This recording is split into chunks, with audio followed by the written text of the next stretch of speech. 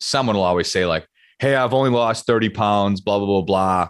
And I'm like, I don't know of a more important thing I need to share with you than there's nothing more demoralizing to your progress than disacknowledging progress. Yeah. Like it sucks the absolute life out of you. Because Yes. then you're like, all right, I worked this hard. I've lost 30 pounds and you won't even validate it for yourself. Good fucking luck maintaining it. Good luck. That word only, that should be just fucking struck out of your vocab. Mm-hmm. Yeah.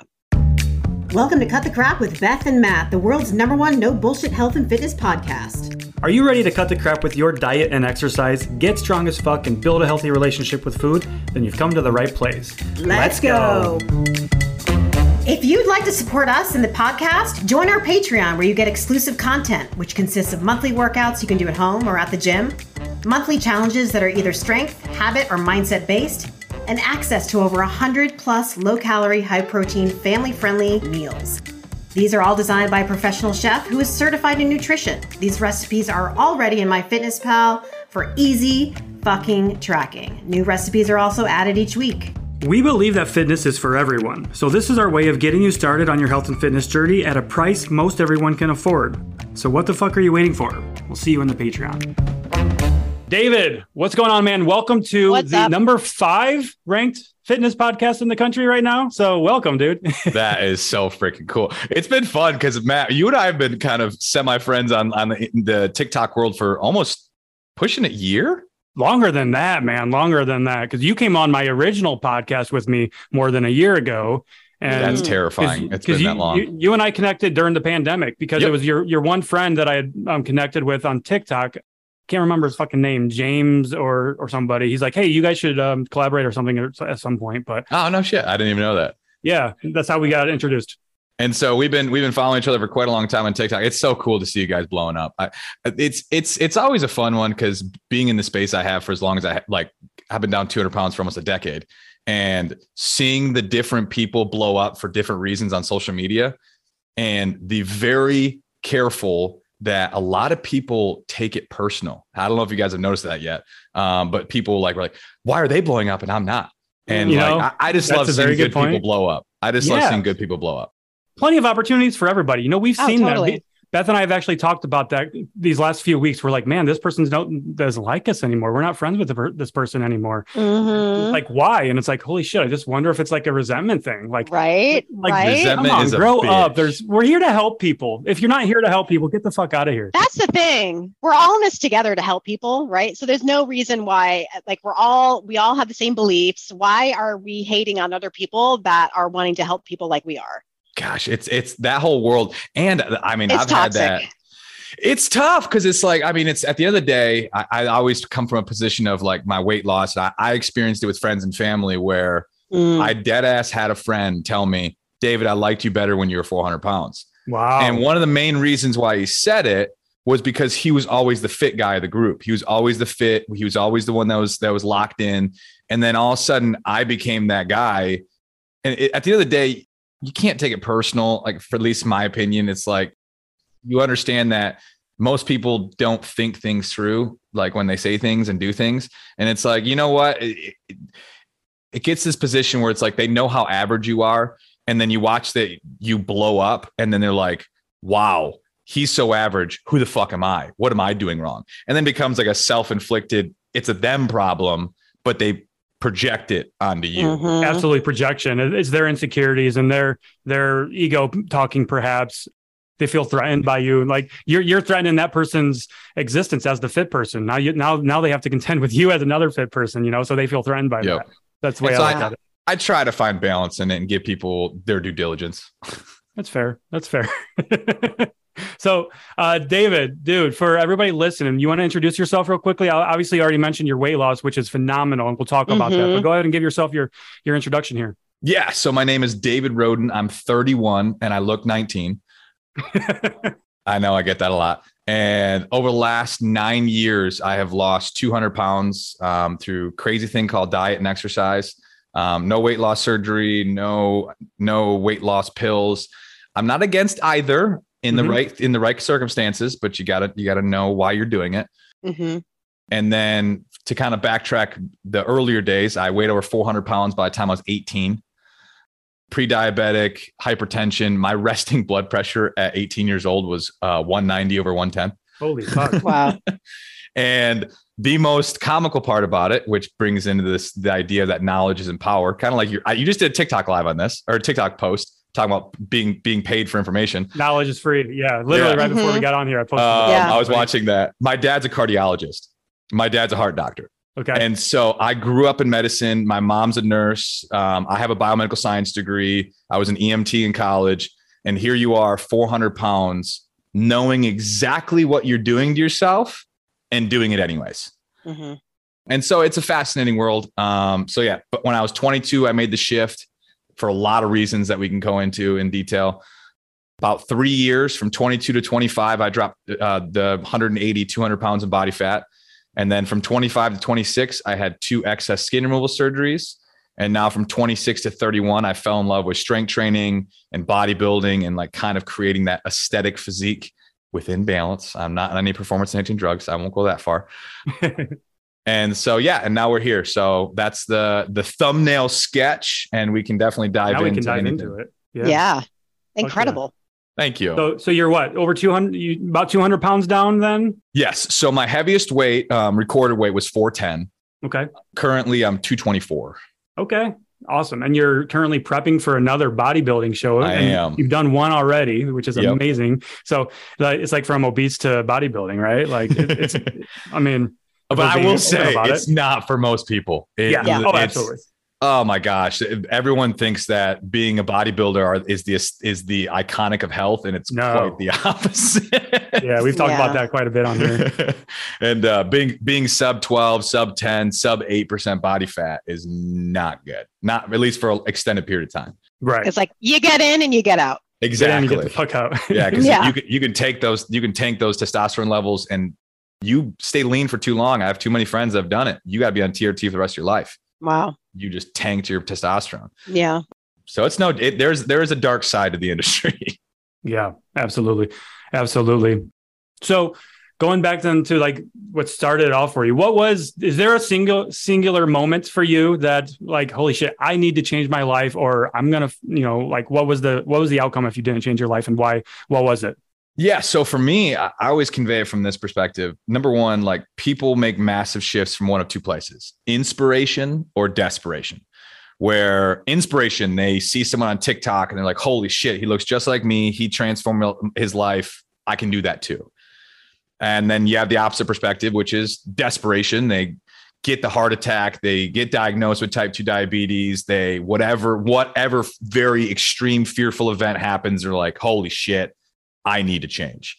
For me, desperation never did it, which is kind of crazy because I was pre-diabetic by the time I was 15, weighed over 300 pounds by the time I was 15, hypertension, and I was in a very dark place. It's kind of crazy looking back at it because in reality, my life was fucking incredible. I had a father who was an incredible human being, who was also a cardiologist, who made a ridiculous amount of money.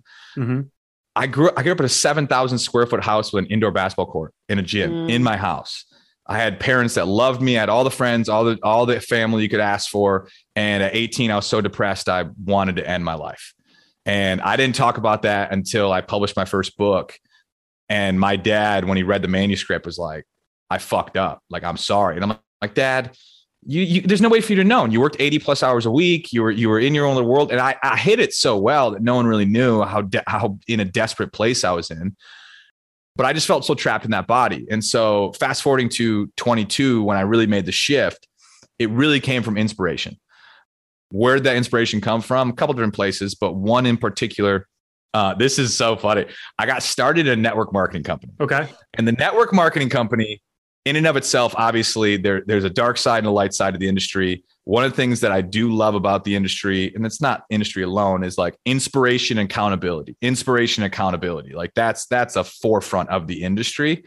And when I got connected with these really young, inspirational people, they push you to read books and like read personal development. And so the first book I read was The Compound Effect by Darren Hardy. And that book profoundly changed my perspective on weight loss, because up until that point, I felt so desperate being 400 plus pounds because like I always looked at, I needed to lose 200 pounds. And that seems so astronomically impossible. You never really emotionally invest your way in. You go, maybe it's keto, maybe it's this workout program, maybe this will be the thing, but you never emotionally invest in because you just don't think it's possible. And I get it. Like I was the same thing. There was no fucking way I'm dropping 200 pounds. Like maybe I'll try this thing and I can lose 30, but there's no way. And that the compound effect at the end of the day is one of the most simple but profound things on life. Like same thing with TikTok and one post at a time, and all of a sudden you blow up. And with weight loss, this may sound like mysticism to a lot of people listening, especially if you're overweight, significantly overweight. Did you know if you lose 1 to 2 pounds a week for 50 to 100 weeks, you lose 100 to 200 pounds? That sounds like fucking witchcraft. I know. But if you lose 1 to 2 pounds a week for 100 weeks, you lose 200 pounds. And I was like, okay. I can wrap my head around that. Mm-hmm. And so 410 pound David, I stopped thinking about losing 100. I stopped thinking about losing 200. Nice. I said, all right, I'm 410. Next Sunday, I'm be 408. Boom, I hit it. I was like, sweet. Next Sunday, I'm be 406. Boom, I hit it. Next Sunday, I'm be 404. Boom, mm-hmm. I hit it. I hyper fixated on 2 pounds a week for my first 50 pounds. Like I didn't think about anything else than 2 pounds a week. And at that point, when I stepped on the scale 50 pounds down, was when I had the big shift. And I was like, I'm changing my fucking life. Love it. But that was how I started. I really like, I'm a huge advocate for sweet spot goals, like not necessarily audacious ones, because if you don't believe it's possible, you're never going to take the actions needed on a consistent basis to do it. And so I was like, all right, if I just hyper focus on 2 pounds a week and you compound that over time, I can do that. And so sweet spot goal is whatever is a goal large enough that excites you, but small enough you truly believe you can hit. It's attainable. And and like for me, it was 2 pounds. Yeah. That's like 1 foot in front of the other. You just focus on putting that 1 foot ahead. It's like, if you think too far into the future, like, oh God, 100 fucking pounds, it seems so daunting that it's like you said, unattainable. It sucks 1 pound at a time. Sucks the life out of you. Yeah. It sucks the life out of you. That's what upsets me too. When I hear somebody in my comments, right? I'm like, I only lost 1 pound this week. And I instantly get pissed off. I'm like, what the fuck do you mean you only lost 1 pound this week? You do that for a year. That's 52 fucking pounds. Right. Most people would depending on how much weight you have to lose, most people would love if they lost 52 pounds. Who the fuck cares how long it takes? Exactly. Trying to lose weight quickly hasn't fucking worked out for you up to this point. Right.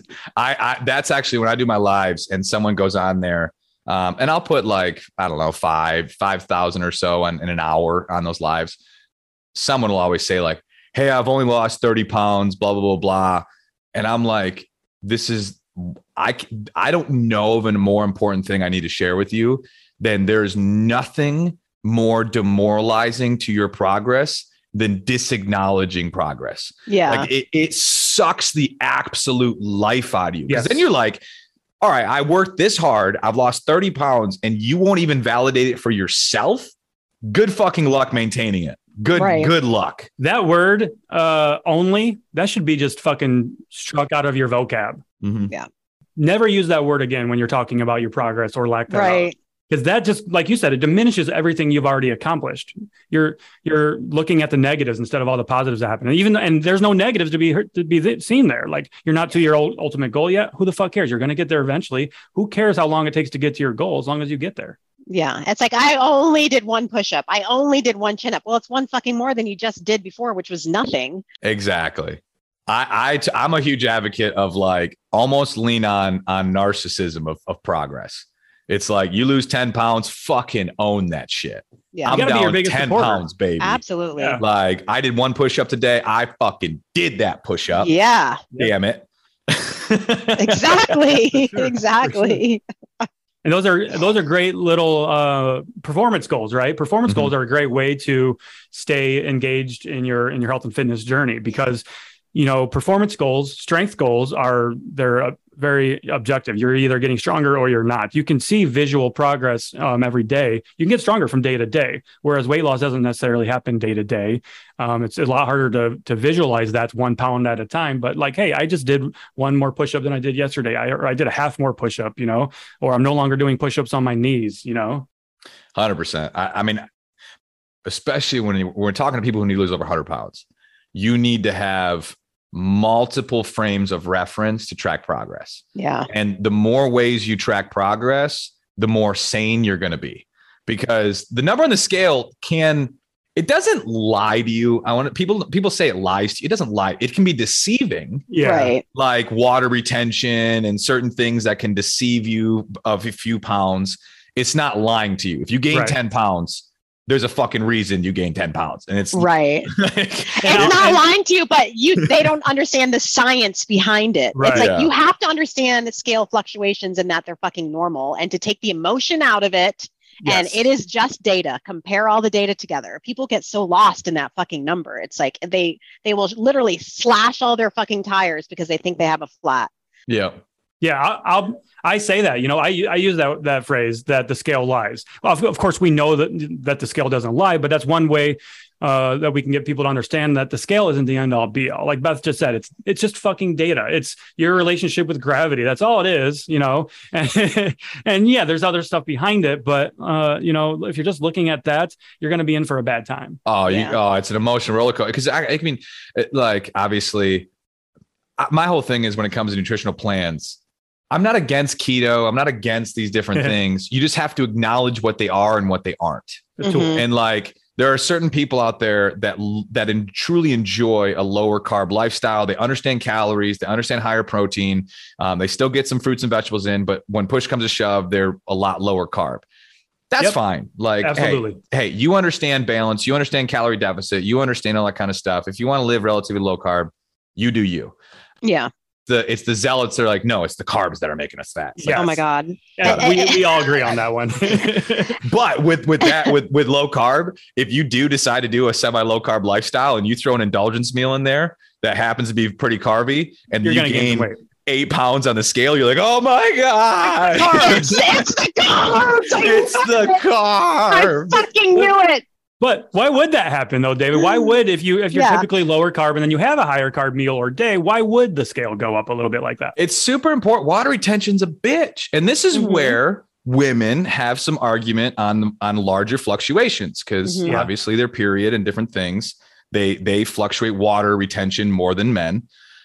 And so because of that, why is it that keto is so sexy for people? It's really simple. At the end of the day, carbs, glycogen is stored in your muscles, in your liver. They're hydrophilic. They attract water. Okay. They enjoy water. This is why everyone loves the instant gratification of keto, because when you drop low carb for 2-3 days and you burn off a majority of that glycogen storage, the water has nowhere to be attracted to. So what does it do? You pee it out. It releases. You pee out excess water weight, which is why when you go low carb for 2-3 days, you drop 6, 8, 10 pounds. You're like, oh my gosh, this is the fucking greatest thing since. Yeah. But the reality is it's because of the attraction of the water that is doing it. So as soon as you incorporate some of those carbs back and you fill up some of those stored glycogen in your muscles and in your liver, you're going to attract that water right back. You're going to retain some excess water weight. And you're like, holy fuck, I just gained 7 pounds overnight of fat. The carbs were bad. Yeah. It must be the carbs. Yeah. Instant gratification's a bitch. Yeah. I know when we hiked Katahdin, I came home and I literally gained 10 pounds on the scale. 10 pounds. Because you're so stressed, right? Your body was. Oh yeah. I mean, so sore, inflamed. And some people would come back and be like, it was because I ate fucking McDonald's and, I had that donut and that lemon, whatever the fuck I was eating. No, it's because I was sore. My body was under stress. It went away in like 2 days. Your arm alone from when you fell, that was probably holding on to a couple pounds of water weight. So it happens. No, 100%. And so like keto is such an interesting one because it's like, again. And that's interesting too, because you've done keto, right? Yes. And I've done keto. I think Beth, you've done keto. Yeah. We've all done it, right? That's always a funny part too. Like, so how of my weight loss, the majority of my weight loss was from 22 to 25. I started with carb cycling because that was the program that was supported within the network marketing company I was doing. So that was the foundation, was carb cycling. It had me on a calorie restriction, like you tracked your calories. It focused you on a high protein lifestyle. And then what did it do? You had high carb days and low carb days. Right. Is carb cycling necessary? Absolutely not. Do some people enjoy that balance because you kind of like get a little bit of both worlds? If you're a variety type person, it may be something you enjoy. And so, but then as I kept going, I noticed, just like so many people, I dove, I have a biomedical science degree, going into that science world, I really dove into keto and I looked at all science. My dad and I would go at it. Here's a cardiologist and myself going at research, going at literature, and him and I would just go at it. And it was so much fun. Was there disagreements there then? 100%. Yeah. 100%. Was your dad for? I want to hear some of the disagreements here. Let's hear it. Well, it's just the classic. It's none of the sexy stuff. It's like, guess what? We have enough human trials. It's calorie deficit. We've done the comparisons. We've literally done human trials. We've controlled for carbs. When calories are equated, keto versus non-keto, the outcome is realistically the same. Mm-hmm. And we've done even the extremes of like, you can go back to the 60s with these research studies on aircraft carriers, where they literally gave 2,000 calorie diets of all carbs versus all fats versus all protein to these sailors, and they kept their weight. They kept their maintenance the same. It was their maintenance calories, but same concept. And now, again, there's still massive feeling differences. Oh yeah, there's going to be still subtle differences, but like at the end of the day, calorie deficit unequivocally is the foundation to fat loss. Calories in versus calories out. There's no arguing it. You can only argue what's influencing calories out and what's influencing calories in. Like that's your only argument. Which people will try to use that to invalidate calorie deficit. Exactly. Like, oh no, it's hormones. Well, yes, hormones play a factor in the calorie out. Exactly.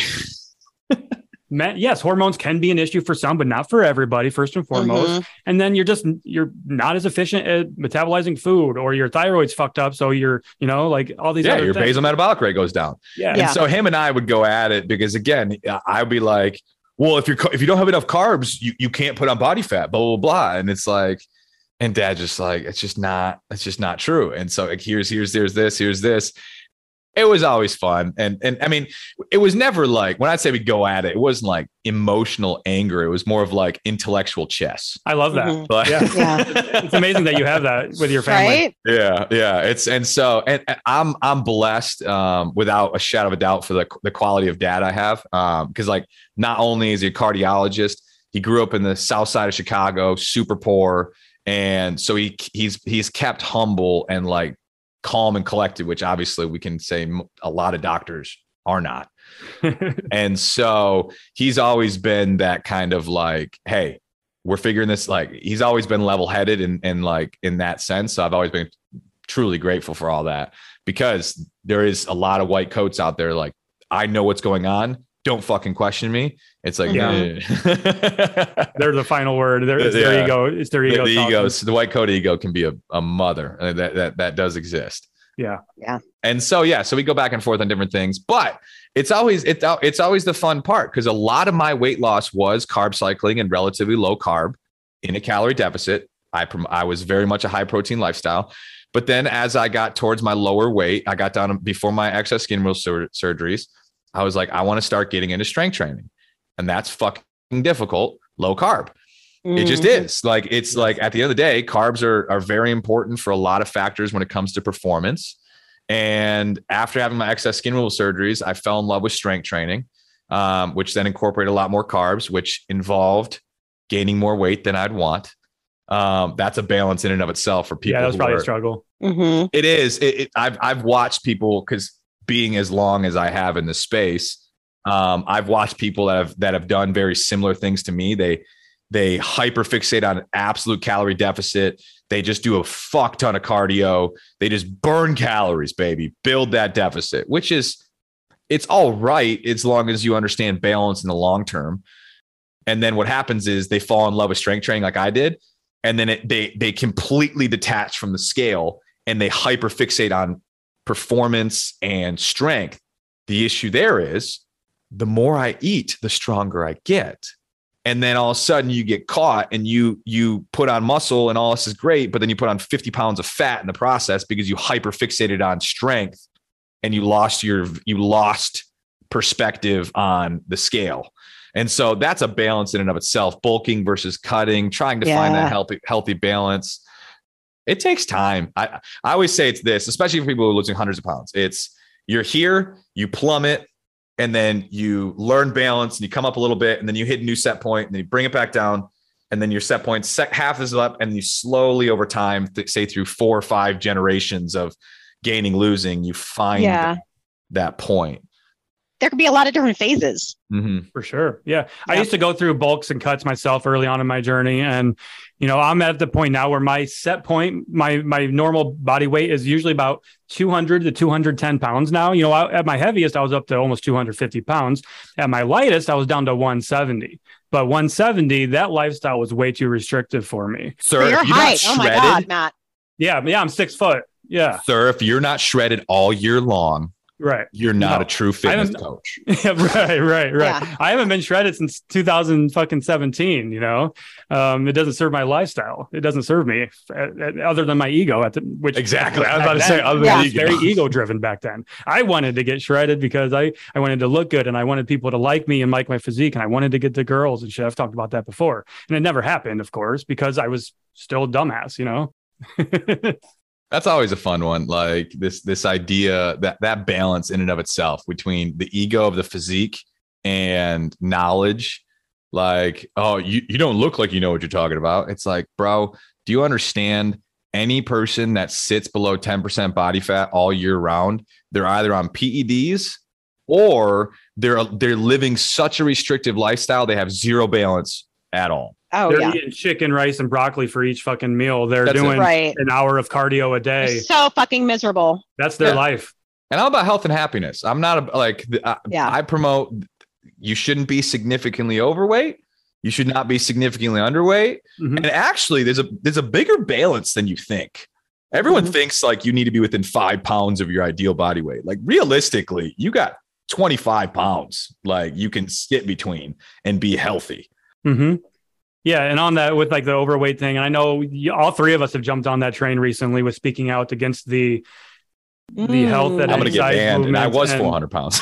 Yeah. Right. So, like you weren't healthy at that. No, it's not even a question. Like I don't get, and my whole thing is I just made this post, which got me a lot of flack. And again, I'm a huge live your life the way you want to live your life. There's nothing wrong with that. If you want to sit on the couch all day, eating Cheetos, playing video games, 400 plus pounds, you have a diabetic neuropathy foot, you got to get cut off. But you just love the way you're living life and you want to do that.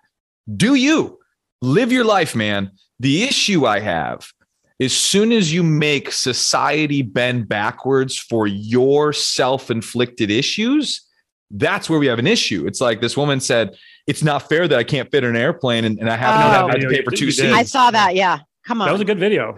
And I'm like, there's, again, if you want to be 400 pounds and do that whole thing, that's your choice. Yeah. The airline industry doesn't have to bend backwards for your self-inflicted issues. Yeah. Like I could at least argue someone who's 7 foot because they can't control that they're 7 foot. So if they can't fit in an airplane, that's shitty.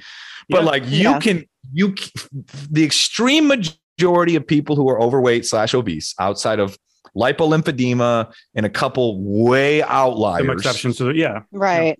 You don't have like, I'm sorry, it's calorie deficit and making better food decisions over time. Like that's the reality. And if you choose not to do that, simplified. Yeah. Now, of course, there's the argument, and I'll agree with this, and I'm sure you do too, David.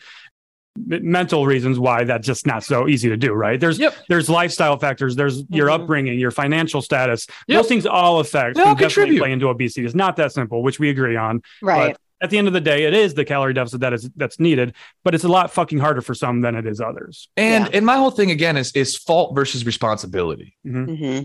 Because again, if it was truly about resources, if it was truly about education, there's no fucking way I should have been 400 pounds at 18 years old. Like, because again, if I had the gym in my house, I had access to unlimited good food. So don't tell me it's just because of this, because it's just not. Like, and then you get into it. Yeah, it's not your fault that maybe your parents didn't teach you fundamental nutrition and you created a poor relationship with food at a young age. And it may not be your fault that you have lower income than most. But at the end of the day, the victim Olympics gets you nowhere. Like that's my whole thing. It's like, it doesn't Victim actually mentality. benefit you. So David, how did you get to that point at 18 years old? So it's super funny. It's very simple, actually. With my dad working the amount of time he did, he was like, I'm not kidding you. He was in the hospital 80 to 100 hours a week with heart attacks and everything. Yeah. That's just what he did. And so my mom loves me to absolute fucking death. The issue is her definition of love is always saying yes, no matter what. And so you're 12 to 18 years old. You have unlimited access to money, and you got a mom who always says yes. What do you want? Food and video games. And because we had such a large house and I always had the friends over, we had a pantry stocked full of Costco sized bag of Reese's all the time, candy. We get pizza every night because mom wasn't a big cook and dad always worked late. So it was always fast food and pizza because it was quick and easy. So there's always extra food in the fridge at all times. And so I play video games from 8 till 4 in the morning. And I would eat an entire Costco bag of 24 count of Reese's every fucking night. Man, that sounds so similar to me when I was at my unhealthiest. Really? Yeah. And I would literally, I had a drawer next to my desk where I play my video games, and I'd put all the candy wrappers underneath everything, wait for trash day. And then I'd take all the candy wrappers and then put them in the trash, drop them below everything, drop the top. And so no one knew. I always had the friends over. So there was enough of potentially anybody. Oh, it was Bob's. It wasn't mine. Yeah, right. Exactly. Yeah. And then my mom always said, which is hard to believe, but it's, I mean, if she loved me that much, she said she just never noticed it. Like, she's like, I loved you so much that I didn't even notice your size, which it's crazy to think, but hey, we all make. She didn't see you for your size. She saw you as her son, right? Yes. Right. Yeah. And so I just ate I mean, when I go to Taco Bell, I'm dropping $25-$30 like it's nothing. Like, so realistically, I was eating 10,000 calories a day. Easy. Wow. Easy. No question.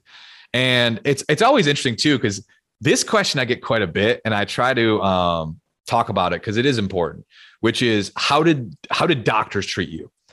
And because there is some argument for fat phobia and stuff like this. Stigma, where it's like, no matter what illness you have, it's, well, you need to lose weight, Sally. Like, come in for a broken leg, you need to lose 100 pounds. Okay, there is some argument for that.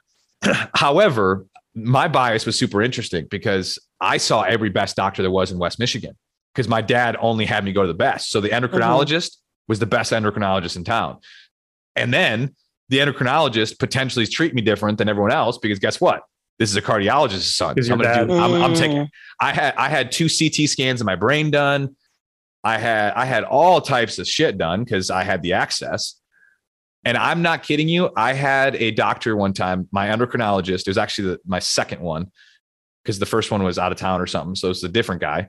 He dead ass told me, he goes, David, we may be able to put you this Sahara Desert for 6 months and you may not lose weight. And now he's saying that because he thinks what I'm telling him is fucking true. Well, I'm watching what I'm eating. Okay. I do all this stuff. And this is my whole thing. You were lying to yourself and lying to others. Exactly. Like you start getting in this world of like blaming the doctors and all this kind of stuff. And it's like, do you guys fucking floss twice a day? But you tell your dentist you floss twice a fucking day? Right. And it's like all the time we lie to practitioners about what we're actually doing, or we're lying to ourselves. Same thing. It is so interesting that there is this balance of a doctor can only give you enough information, which what you tell them. Garbage in, garbage out. Oh yeah. I mean, I used to, when my doctor would ask me about my drinking, I'd be like, yeah, I don't really drink at all. I was fucking downing two bottles of wine a night. Yeah, exactly. You know, and that I had high blood pressure. It's like, oh, I don't know why that could be. I have no idea. Right. It's just being honest. Like that's how getting real honest. Because then you realize that you're actually in control. Fucking problem. Yeah. 100%. It's not these other external forces. It's you control all this shit. Yep. And that goes back to the whole fault versus responsibility thing at the beginning, which is like, there are things at an early age that are out of your control. Yeah. But at the end of the day, falling victim to them and allowing them to control your life does not benefit you. It happened to you, but now it's your responsibility to do something about it. Yep. Mm-hmm. Does that mean you force yourself to try to starve yourself to 6-pack abs? No. And that may mean, based upon your illnesses, you only can get yourself realistically down 30 pounds out of the quote unquote 100 you need to lose. So what? 30 is better than being 100. Yeah. Even a 30-pound weight loss, I mean, we know from a data perspective that has significant health improvements just by losing a little bit, even 5% of your body weight, Right. 10% of your weight loss and your blood pressure drops and cholesterol gets better, lipid profiles get better, everything. So it's like this idea, but again, it's like the victim complex where it's like, well, I don't have control, so fuck it. Like that doesn't benefit you at all. Yeah, that's like the trigger thing, right? Like everybody wants to project their triggers onto other people. Like, yes, you have a shitty relationship with food and this food triggers you, but that doesn't mean it does that for everybody else. So please stop telling everybody that they can't have that food. Or intuitive eaters.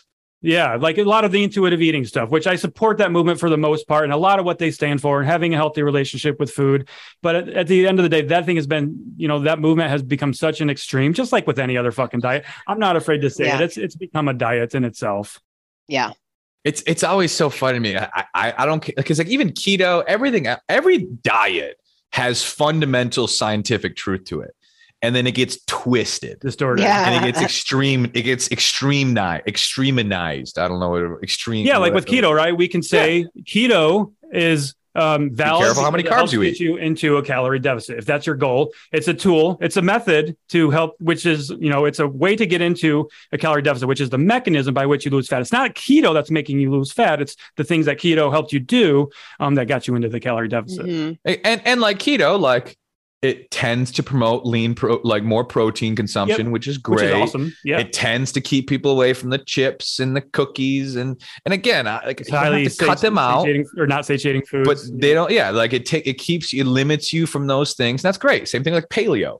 Like paleo, it's like, all right, we should limit how many absolute synthetic things we're putting in our body because we don't know the long-term ramifications.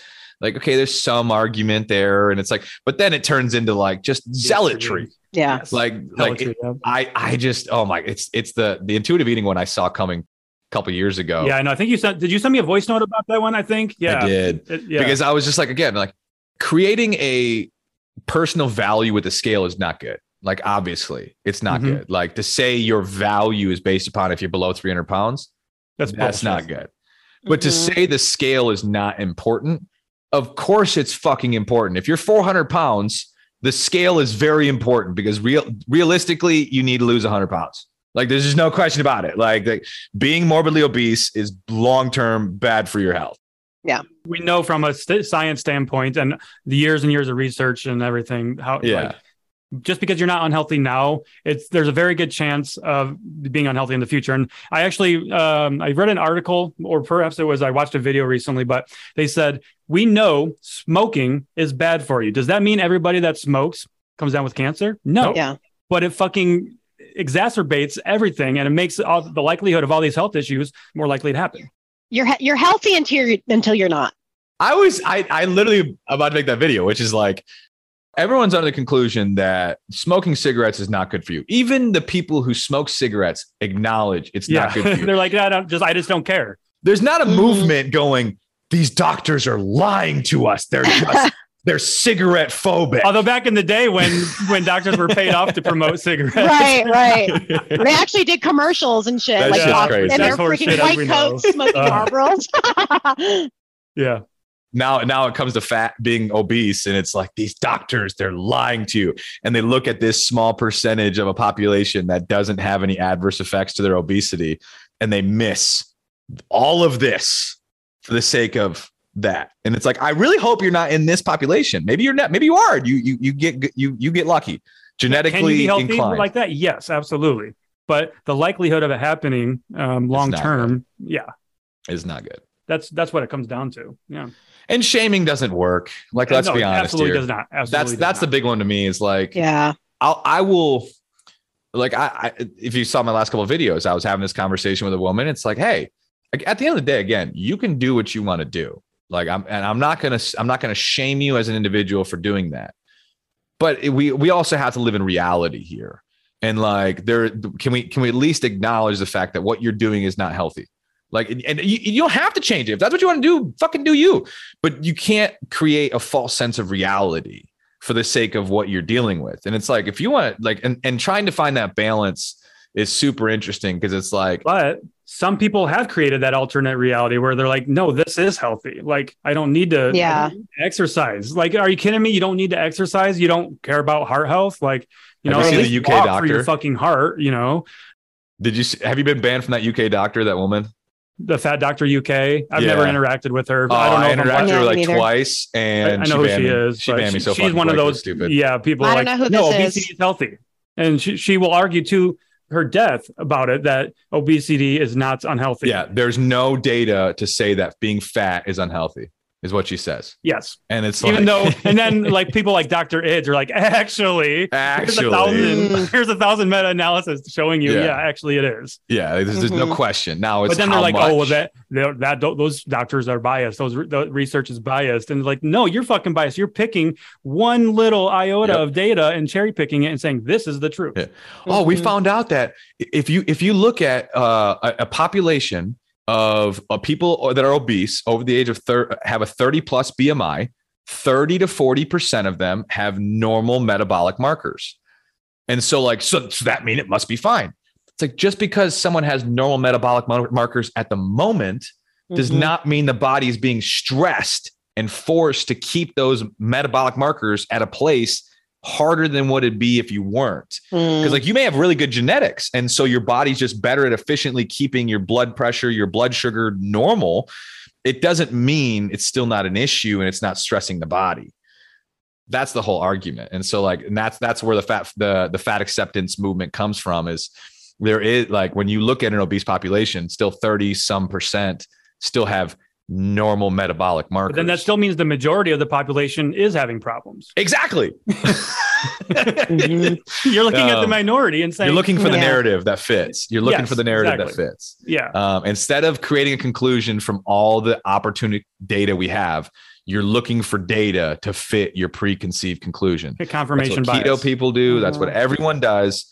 And I just try to push back on everybody. I'm like, hey, vegetarian. You want to do vegetarian? Cool. Do you? Your protein source is not optimal, and that's fine. You don't have to have an optimal protein source. You're going to have to work a little bit harder to get that complete protein. But it doesn't mean it's bad. Right. But meat, yes, like super processed meats, bacon and processed deli meats do have an associative risk for colon cancer. And so it's something you should acknowledge, but not every meat is deli meat and bacon. Right. Correct. Yeah. It's the extremes. That's what we fight so hard against, is the extremes and the zealotry. And we get hammered from everybody. We do. It's like, we just want to exist and live our life in moderation and have a fucking balanced life and be happy. And people hate balance. Everyone hates balance. It's not sexy because it's not, balance isn't sexy. It doesn't sell. It doesn't get people excited. Oh my gosh.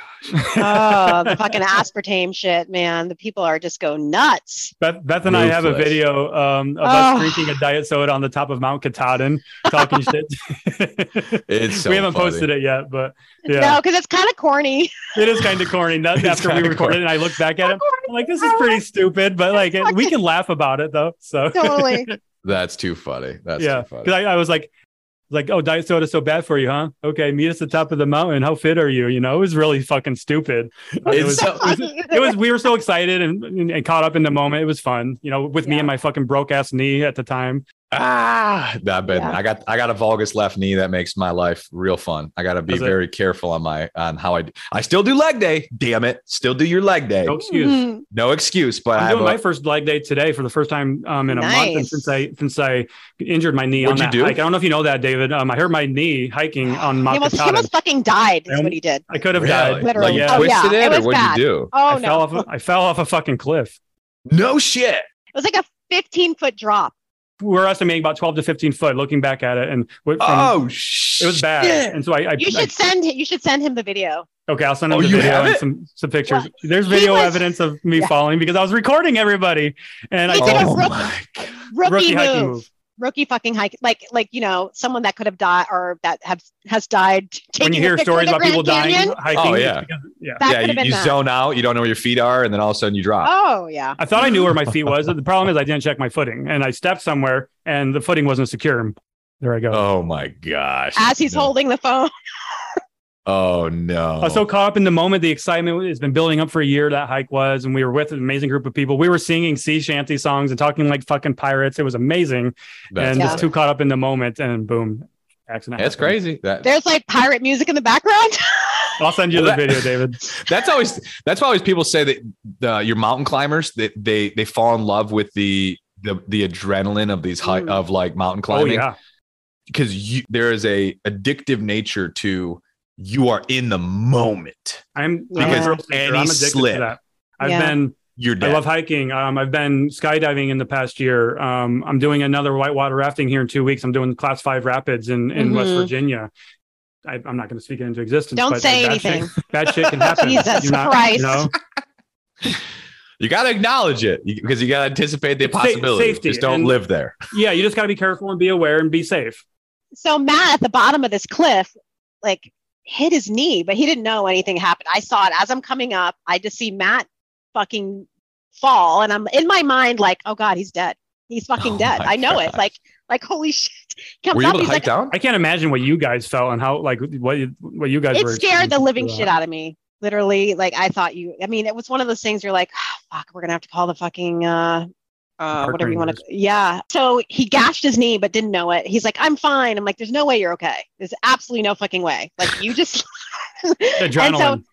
And so his arm was all scraped up. We didn't know anything about his knee until couple miles up. He's like, looks down. He's like, oh shit. I'm bleeding. It's like bleeding through his pants, black pants. It's like this black blood coming out. So he lifts up his thing and sure enough, a gash, almost to the bone, neat. So we wrapped it up, went the whole entire way and in a lot of pain. That was the most pain I've ever been in my life. And this is 10 hours. I don't know how we did this. Yeah. And you still finished? I did. I wasn't fucking letting anything, dude. I wasn't letting anything stop me. Ended up having an infection, because we next day we went to my mother-in-law's and my sister-in-law was there and she's a doctor and my mother-in-law is a nurse and they're like, it's really hot. It's red. You need to go to the urgent care. So we took him to the urgent care here and they gave him a prescription for antibiotics to take 4 times a day. They drew that line around it to make sure that the infection wasn't spreading. Then he had to go get a freaking X-ray. And thankfully nothing was shattered. No meniscus, no nothing. Yeah, no. Nothing like that. Okay, that's good. So the amount of pain that I was in because I couldn't walk. I couldn't put any weight on it, and I was like, holy fuck, did I shatter my kneecap? Did I break something or worse? I was very lucky. That's very wild. Thankful. Yeah, because I have what's called a valgus knee where it's not straight, so it's kind of cockeyed in a little bit. Yeah, it's cockeyed. Is that just where you born that way, or? That's always the argument. So I've seen an orthopedic surgeon multiple times, and I've also torn that PCL in the left knee as well. That was an ego. I can't believe it. I tore my PCL playing pickup basketball with a bunch of 50-year-old men when I was diving for a free ball. Weekend warrior status, pure ego. Yeah. But the valgus knee, because of how I walk, it just doesn't walk even on the joint, which I already have arthritis building up. The doctor wants to do an osteotomy, which is basically wedging my femur like a tree, where you literally cut out 10, 15 degrees, realign rods and screws the entire femur to straighten the whole thing out. So you have an more even walking path and everything. The issue is it's inevitable. I'm going to have this knee replacement, and I'm not in any pain right now. Day-to-day life, there's no pain. Mm-hmm. I can't do open workouts. Everything has to be feet on the floor. Okay. Like any closed, I have to say closed chain. If I do any open chain workouts, like say like leg extensions, I can feel my patella rub against the side of my femur on the way up. That makes your leg workouts a little bit more challenging. It's a lot of squats, it's a lot of feet on the floor. So it's lunges, it's squats, it's stuff like that. I can't do any leg extensions, leg curls, anything like that, because that instability, it doesn't fit. It just hurts like a mother. Thankfully, there's other ways to work those muscles anyway. Figure it out. Those are definitely staples in most programs. Unfortunately, gosh, I wish I could do leg extensions. Yeah, like I watched the. I love a good pump from a leg extension. Oh my gosh, I just look at him like I fucking wish. Like hit them for like 15 or 20 reps or something for like a burnout set at the end of your workout. Like, oh my god, you can't walk afterwards, and it's an amazing feeling. And then the worst is like, well, I can do it on my right leg. And then I'm like, do I really want to look ridiculous with a right leg twice the size of my left? Like, no. So going back to like your weight loss and everything, if you had to give one piece of advice for anybody that's listening that's currently going through that, because you've lost a substantial amount of weight, and we haven't had a lot of people on this podcast that have done that, maybe one or two other people. So we want to know from like, what kind of advice can you give to people that are trying to do that? So biggest piece of advice, there's two main ones. One's the mental side and one's on the house side. Mental side, you truly have to burn the fucking bridge and you're changing your life. Like you don't even know know how you're going to do it yet. You just have to make the decision. The current way you're living will never fucking come back. It doesn't serve you anymore. Like it doesn't serve you. It's just it's not going to work. That's number one, because if you're kind of half in, half out, it just good luck. It just makes the process 10 times harder. So the first thing I always recommend anyone who needs to lose a lot of weight is you have to make the decision you're changing your fucking life. There's no option to go back. Like the current way you're living is over. Yeah. That's number one. Number two, on the how, one of the biggest things to me, because again, I've been at this game for so long. I've been down 200 pounds for almost a decade. Okay. It gives me a unique perspective on watching people who've lost weight through keto, through paleo, through carnivore, through every different freaking thing under the sun. I did this for 6 months. Fasting is the newest one that everyone wants to talk about, aka starving yourself. Mm-hmm. You got to remember how you do something is just as important, if not more important, than losing the weight itself, because you have to know for sustainability, whatever process you take, you got to do for the next 30 to 60 years. Yeah. Like it's a lifestyle change. Like it's not something you can do. It's keto works for 6 months until you fucking hate it. And then you go back to your old way. Like it doesn't work. And so the idea of diet has to be gone. You're building a sustainable lifestyle. Now, again, that doesn't mean you can't do keto in a sustainably lifestyle way. There is populations that do it, but the whole argument is you have to go into it knowing you're changing your lifestyle, you're changing your life. You're not doing some 6-month keto cleanse, a year-long, whatever. Get rid of that diet mentality. I know Beth's talked about this, and we talked about this on a live recently. Yes. It's that diet mentality. That's got to go through. I'm just doing it for 6 months. Like it doesn't work, because it's like, what's the point? You lose 100 pounds and then you gain it back. What was the point? What was the point? And so that before you get into any of the hows of like calories, macros, building a sustainable fitness plan, make sure what you're doing is under that perspective of I'm changing for the rest of my life. I'm building a lifestyle that I can maintain and somewhat enjoy. This may sound crazy, but you can lose hundreds of pounds and enjoy the process. Thank you. That's what I try to tell people. This shouldn't be a miserable process. No. This should be enjoyable, right? And that's what I try to tell people. Whatever if makes you're fucking miserable, you're doing it wrong. I literally in the early stages of my cut. Now it's obviously a little different as right. getting below 12% body fat. There is some unsustainable nature to it. Yes.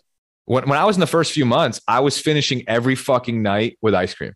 For months. I dropped like 15 pounds in 3 months, and I had ice cream as my last meal every fucking night. And it's like now it was. I'm not losing weight right now, but but this idea, this idea, you have to demonize certain foods, and these foods make you fat. It's just not fucking true. It's just not fucking true. And so even within that as well, like building a sustainable like perspective on food. On that note, then, so let's say getting started, because I want to ask you two questions here. Getting started, would you recommend even worrying about calories if you have that much weight to lose? And then the second question is strength training or cardio or walking? Because I believe I know your answer to that question because we've talked about it before, but I want to hear what because I think you're a little bit different than what my stance might be, and for a good reason. Yes. So actually, I do have a different stance. I know, because when it comes to strength training, cardio, that whole game. But the first question, where do you start? I think it depends. When it comes to calories versus not calories, you got to know yourself and you got to be honest with yourself. I'm a metrics guy. I'm a science guy. Like, I've always been a science guy.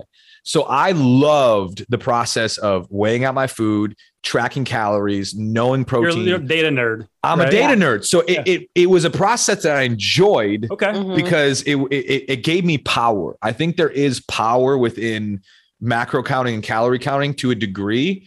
It's great awareness.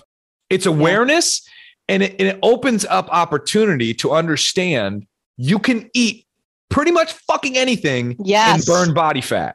Yeah. Now, with that being said, if you have a hyperfixation issue and you have a fear issue and you think that every gram needs to be exactly right and you're a perfectionist, weighing out, tracking food, tracking calories is probably not a good strategy for you, because you're going to hyperfixate. You're going to create a poor relationship with that scale. You're going to create a poor relationship with calories and macros. It's probably not where you should start. I mean, so if you have hyperfixation issues, don't track calories and macros.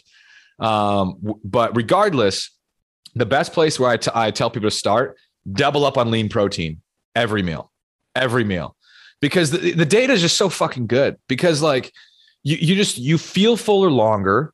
You have the opportunity with more protein source to put on lean muscle mass, which obviously helps a lot of things.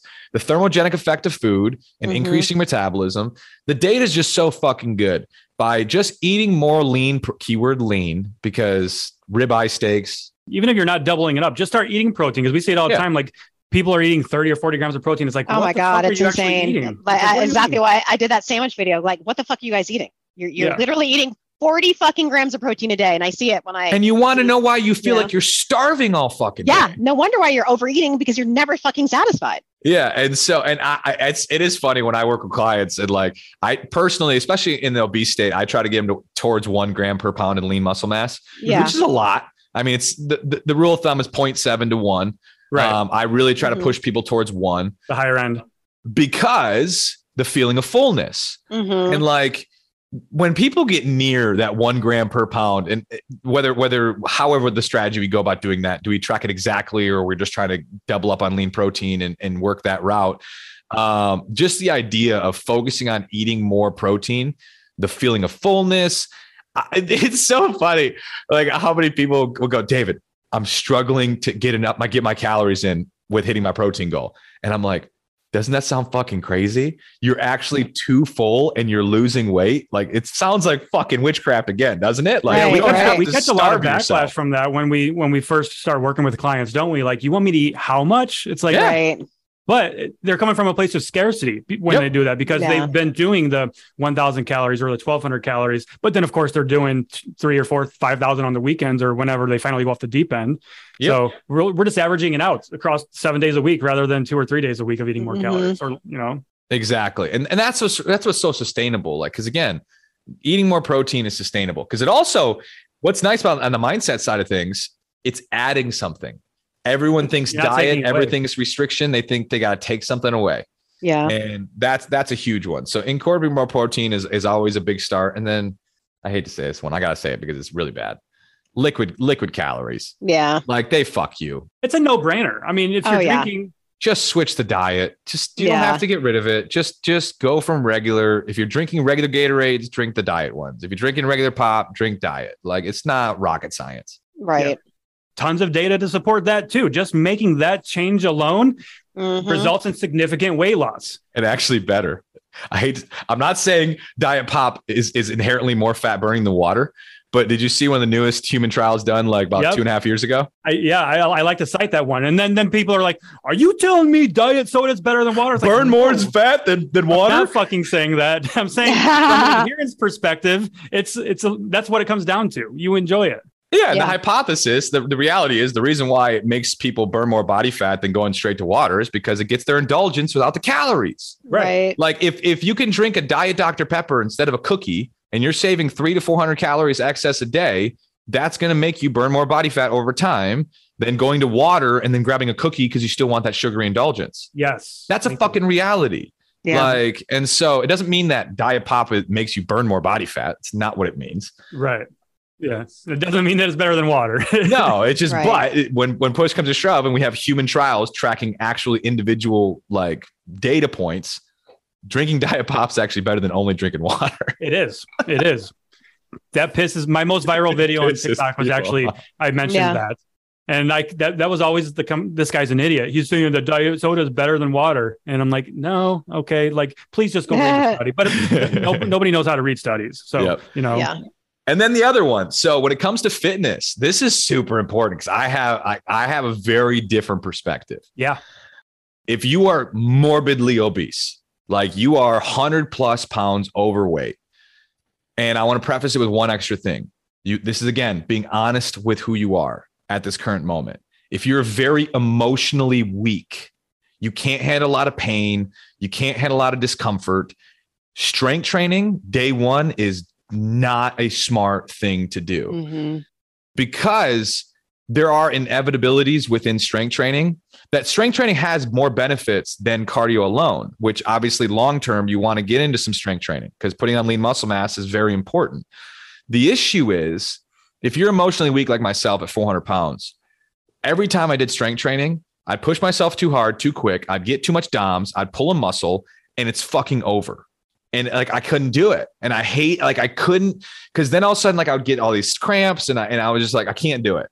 So honestly, my first 100 pounds was playing pickup basketball with friends, walking and jogging outside, and incline walking on a treadmill. That was my first 100 pounds. I didn't get into strength training till after I'd lost over 100 pounds. Now, I think it's still super important long-term to get into strength training. But if you're very emotionally weak and you can't handle a lot of stress right now, putting excess stress of strength training on you is just not a smart thing to start with. It's just not, because you don't need to. Yeah, I can respect you change your nutrition, you wiggle your toes, you're going to burn body fat. And right now, being at a healthy body fat percentage is way more important than putting on lean muscle mass. Yeah. I'm not a huge person for either or mentalities. It's like, but if you had to choose one in that situation, that's what you would choose. And right? it's like, I get asked all the time, what's more important, cardio or strength training? They're both important. Like cardio burns more calories and strength training is great for muscle. Exactly. And if I had to literally just choose one thing to do for the rest of my life, it would be walking. So same. I absolutely can agree with you on that. You know? Yeah. But again, it doesn't mean that I still think strength training is fantastic because what it does do, it allows you for more long-term calories in the future because putting on lean muscle mass increases your basal metabolic rate, which puts you in a, it's not massive. I got to say this because this one gets me. That's fair. Yeah. When I published my first book, it really fucked with me because I was doing all the science. I was going through all this kind of stuff. And at the time when I was doing my research, I truly believed every 1 pound of muscle you put on, you burn an extra 50 calories a day. That's what I thought the science was. If that were true, that means you put on 10 pounds of lean muscle mass, you burn an extra 500 calories a day. Sounds nice, right? It sounds friggin' awesome. That's not the reality. The reality is for every 1 pound of muscle you put on, you burn an extra 7, 9, maybe 10 calories a day. I've been victim of that myself. I used to think that. Same. Yeah. And so it means, yes, you increase, which then you put on 10 pounds lean muscle mass, you burn an extra 70 to 100 calories a day, which is fantastic. That's an apple. Put that in perspective. That's an apple. And so, yes, you can eat an extra apple a day that you wouldn't normally be able to do if you didn't have that extra 10 pounds of lean muscle mass you put on. So again, there's benefits to it, but there's a lot of bros out there. It's like, man, if you get enough lean muscle mass, you can eat what the fuck you want. Oh, shit. For sure. And early on in my coaching days, I used to be like, stop doing cardio for fat loss. You should be strength training instead because your metabolism is going to skyrocket. And then, of course, I started getting more educated and evolved as a coach. I'm like, oh, fuck, mate. Yeah. Yes, it does increase your baseline metabolism. Absolutely. But it's not as much as I thought. Yeah. But we should still be doing it because there's other benefits of doing strength training. Yep. We need to stop hyperfixating on calories with everything we fucking do and exercise. We're not exercising as a way to burn calories. That's my stance on it. Yeah. Let's exercise to be healthy. Let's exercise to be strong, to feel good and improve our longevity and quality of life. Yep. And so one of the guys in the ALG community who I respect dearly, his name's Dean. He used to weigh over 700 pounds. He's lost 350 now. Wow. No weight loss surgery, no nothing. And he's a little on the ultimate side of don't track anything, just eat less. Like that's like, just perceive yourself as a 400-pound person, eat like a 400-pound person. You'll no longer be a 700-pound person, which I'm a science guy. So like, I want to know, well, what are those numbers? How do you know what a 200-pound or 400-pound person right. But his results are undeniable. The man's lost 300 pounds. He was sedentary, 700 pounds. And that's working for him. And it's working fantastic for him. Now there's levels to it, like depending on how far you can go with that mentality, but there's levels to everything. And, but that was one of the things that I really enjoyed. One of the things he always says is, I celebrate my body through movement. He's I like, love that. because there was a point in time where he literally peed his pants in bed because he couldn't get out of bed at 700 pounds. Oh, wow. And so like, he's like, I celebrate my body through movement every day, whatever that movement is. That's I celebrate my body and love for your body. So I love that. I like working out doesn't always have to be, I'm beating the shit out of my body. Right. I am anti that for sure. And of course there's going to, bodybuilders, so at some point they're going to have to do that. If that's your sport and that, like you, David, you're probably beating the shit out of your body right now. It's a necessary evil. It is, because that's the sport, powerlifters and things like that. When I went through my powerlifting prep, I was absolutely beating the hell out of my body. So much so that I burned out and I haven't touched a barbell in months still. I'm just doing dumbbells and machines right now, I'm starting to get that itch again, but yeah. Now you mentioned the ALG community. What is the ALG community? So I started a community with my business partner, John. John has lost 300 pounds. Nice. John Arpino. I don't know if you've probably seen him on different stuff. JARP's Journey on Instagram and a couple different things. We started with just a community. We just started with just kind of building a support system for people who need to lose over 100 pounds, started a podcast. We're at like 90 some episodes. And now we're about to start really developing past that. We're bringing on a couple of people that have more of the credential side so we can build out educational courses. So we're actually got a buddy who's got a PhD in nutrition that we're looking to take on. Oh, nice. That's a good resource. Awesome.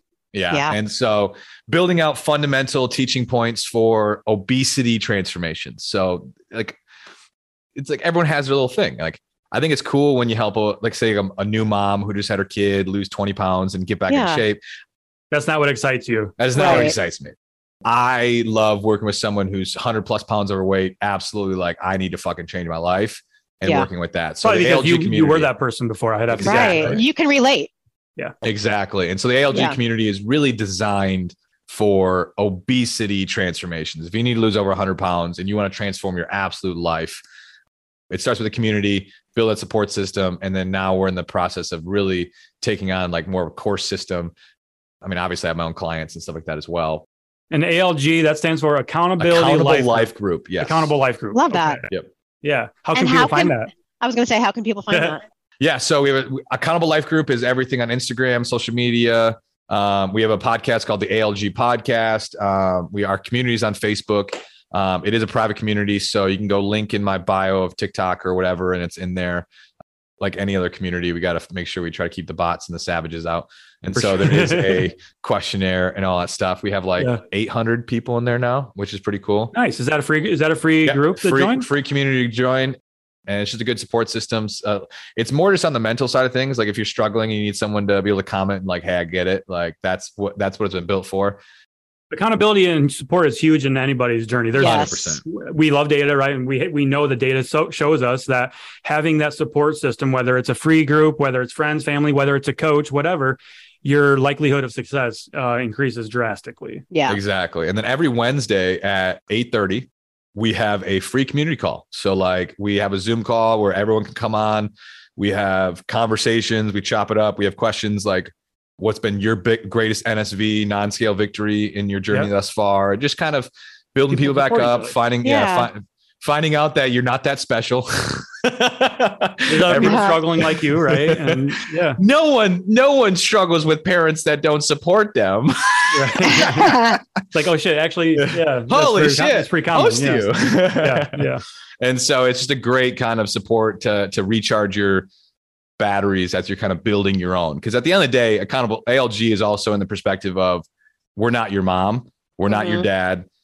We're a support system. We're a community. We're going to tell you what you always need to hear, not necessarily what you want to hear. Yes. And ultimately, if you come and go, you come and go. Like if I know people are transforming their life, I don't need a continuous paycheck from that's why I don't like gurus. Like the idea you got to pay me for every macro, you got to pay me for everything.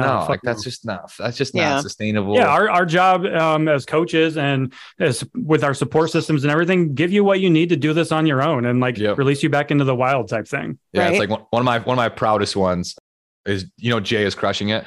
Yes. I believe I've discovered him from you. Yeah. So Jay is one of the guys from the ALG community and he's lost 200 pounds. He's got like 1 million followers on TikTok now. And wow. So it's been fun to just see people. And it's weird going way back to the beginning of this conversation.